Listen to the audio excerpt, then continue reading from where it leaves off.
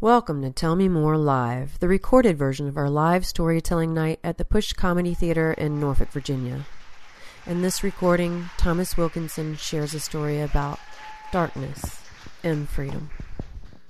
Hello, everybody. My name is Thomas Wilkinson. My story takes place a few years back. I was 23 years old when this all started off, and at this point in my life, I was living in Virginia Beach with my then girlfriend, and just really smoking a lot of marijuana, actually. That was pretty much what I woke up for every day. I just started working at a pizza place in Pembroke Mall, really shitty place that I'm not going to mention by name because I don't want to actually endorse the establishment. I only started working there because I had recently gotten fired from Ticketmaster because they frowned upon the fact that I like to use accents when taking calls from customers. And I had rent to pay. I literally, as soon as I walked out the building, I walked to the mall, saw they were hiring, got the job immediately.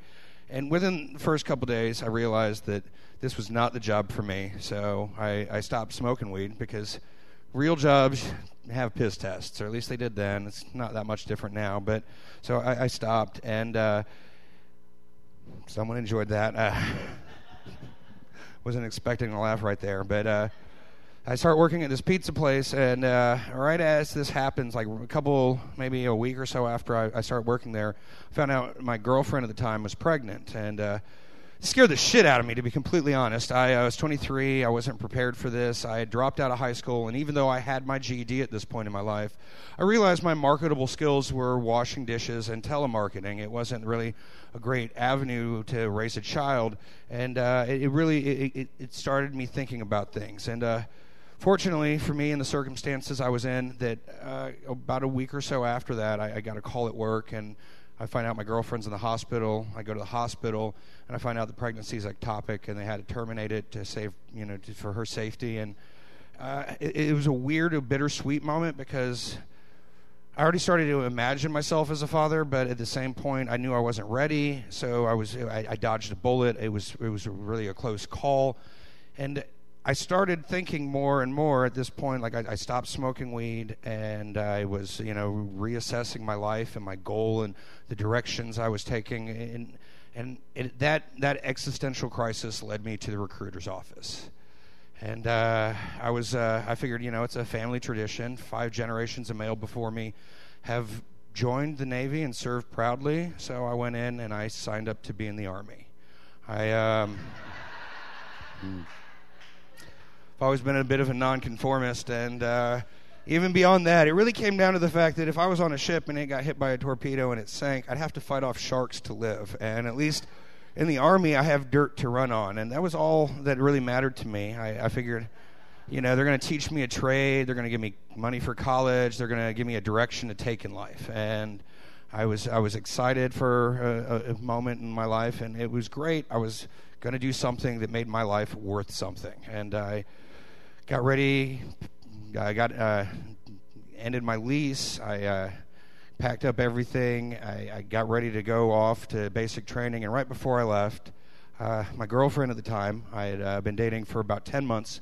We lived together for about 6 of those. And I decided before I left, I wanted to marry her. So I asked her to marry me. Went off to basic training. Did all of that 8 weeks.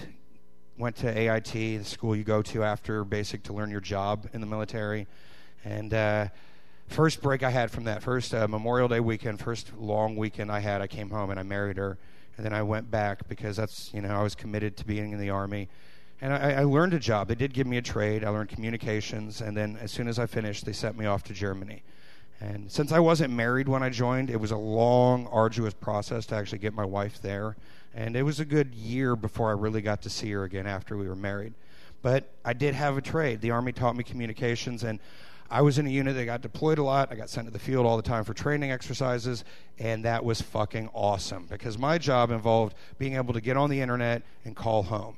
And people wanted to be my friend. It was great. Every morning, steak and eggs for breakfast, shrimp and steak at night for dinner, and it was great. I actually had this moment of camaraderie. In fact, to this day, I've never had that level of camaraderie with anybody I work with. I have friends that I know from jobs that are really close to me, but I've never had that feeling that, like, this is someone who would be willing to put their life for mine to save me as part of, our overall goal. And it was a great feeling. I loved being in the Army because I joined before 9/11, to be completely honest. It was a different Army than we have now. When I tell people about my service, it's a weird feeling because I fucked off constantly. I was really good at doing the technical aspects of my job, and that got me I got away with a lot of shit because of that. For the most part, even though I learned a trade, what I really learned was how to pass a piss test. I constantly smoked hash while I was in the Army. You can't really find weed in Europe. You got to go to Amsterdam, and that's kind of a hassle when you live in Germany. But we could get mushrooms all the time, every weekend. And the military doesn't drug test for mushrooms. It was great. I thought this was going to be my career path, and then 9/11 happened. I remember when 9/11 happened because I was home on my lunch break. I was smoking hash in my bathroom because I lived in, base housing, and that's the only room in the house with an exhaust fan. And, I realized the dangers of what I'm doing. I know I'm taking a risk, but I didn't care. And I turn on the news, and I see the plane crash into the first tower, and I'm high, and I'm thinking, damn, that pilot really fucked up. I didn't even think. It wasn't like a terror attack in my mind at that moment. It was just a terrible, terrible accident. And then I get to work after getting high on my lunch break, and then I hear about the second tower getting hit, and then I hear about the Pentagon, and all of a sudden, we can't even get on the internet from work. They shut it down, and we do communications. We're in charge of the internet, and they're not even allowing us to see what's going on in the world around us. And overnight, everything changed. Everybody got really serious. All of a sudden, they wanted us to be armed with actual munitions. And like most of the time when we carried our rifles around, it was an unloaded weapon. We didn't even carry rounds with us. And then all of a sudden, everywhere we went, we always had them. And at this moment, my wife, my ex-girlfriend who became my wife, it's convoluted, I'm sorry. She was my wife at this point in the story. But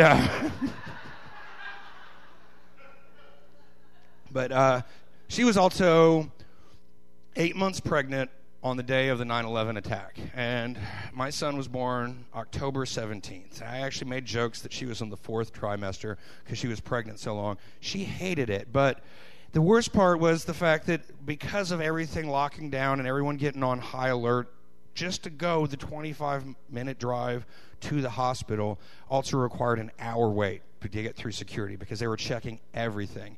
And that made things hectic. And nonetheless, everything worked out. My son was born. And right before he was born, or right after he was born, I found out that they were kicking me out of the Army. And it wasn't that I did anything wrong. I know I did a lot of drugs, and I've owned up to it on this stage, but I never got caught for that. I was getting kicked out on medical disability, and I had re-enlisted, I had this goal of this being my career, and then all of a sudden it was taken from me because I said I was no longer fit for service. And that was a real kick in the fucking soul. It really knocked the wind out of me because at that point I didn't know what I was going to do with my life. And I had this trade, but I had never gone down the avenue of actually applying it and working in that field, and it scared me. And I got out of the Army, and I came home, and I started working in IT. And it's not a bad field if you like it, but it wasn't for me. I hated it. Fast forward a few years later, 6 years down the line, I have my son, and the only thing in my life that brings me any pleasure, any joy, anything that I look forward to is when I wake up in the morning, I get to get him up in the morning, I get to get him dressed, I get to have him brush his teeth, make his breakfast, pack his lunch, walk him to the bus stop, and see him on the bus. After that, I go to a job I hate. I can't stand. I loathe it in a fashion that I don't know that I have the lexicon to describe. And every day, I'm hoping this is the day someone just snaps. Maybe this is the day someone gets all disgruntled and starts shooting people in the office, and they'll put me out of this. And I'm glad you're laughing. It was actually a very toxic moment in my life. I internalized all this hatred and negativity and just these ill feelings, and ultimately I started to exude them. I became a miserable person. Everything around me was contaminated. The only thing that was any saving grace in my life was my son. And then one day, and there's no blame or fault, I'm not casting any dispersions, but one day I came home, everything was gone. All the furniture all the food from the fridge, and my son. Nothing left. My clothing was it. A couple of pieces of furniture that were really heavy. That was the extent. Everything that mattered to me in my life was taken away, as well as all the superfluous bullshit that just kind of accumulates as you go through your existence. And I lost my desire to even go to work. And honestly, that was just the first domino in a real dark downward spiral. Within 2 months after that, I stopped going to work and I started drinking constantly, just a lot of alcohol. And after that, I stopped paying my bills. My house got foreclosed, and that was inevitable because I didn't have the money on my own to pay for it. My car got repossessed, and then I got fired. And it was just like, thank you, Lord, for shitting all over me. It was really in the darkest moment in my life, and I began drinking really even more excessively. And one night, I decided I was done with everything, and I washed down a bottle of OxyContin with a bottle of Jack Daniels, and I proceeded to sleep for 3 days. I didn't actually expect I would ever wake up, but when I did, I was in a bed covered in vomit and shit and all alone. And I realized that it was never going to get lower than that, even though I was at this really terrible point where I watched everything that I ever cared about just dissolve and go away. At the end of the day, I was left with a life that was completely free for me to do whatever I want with it, be it take it or take it in any direction I wanted to.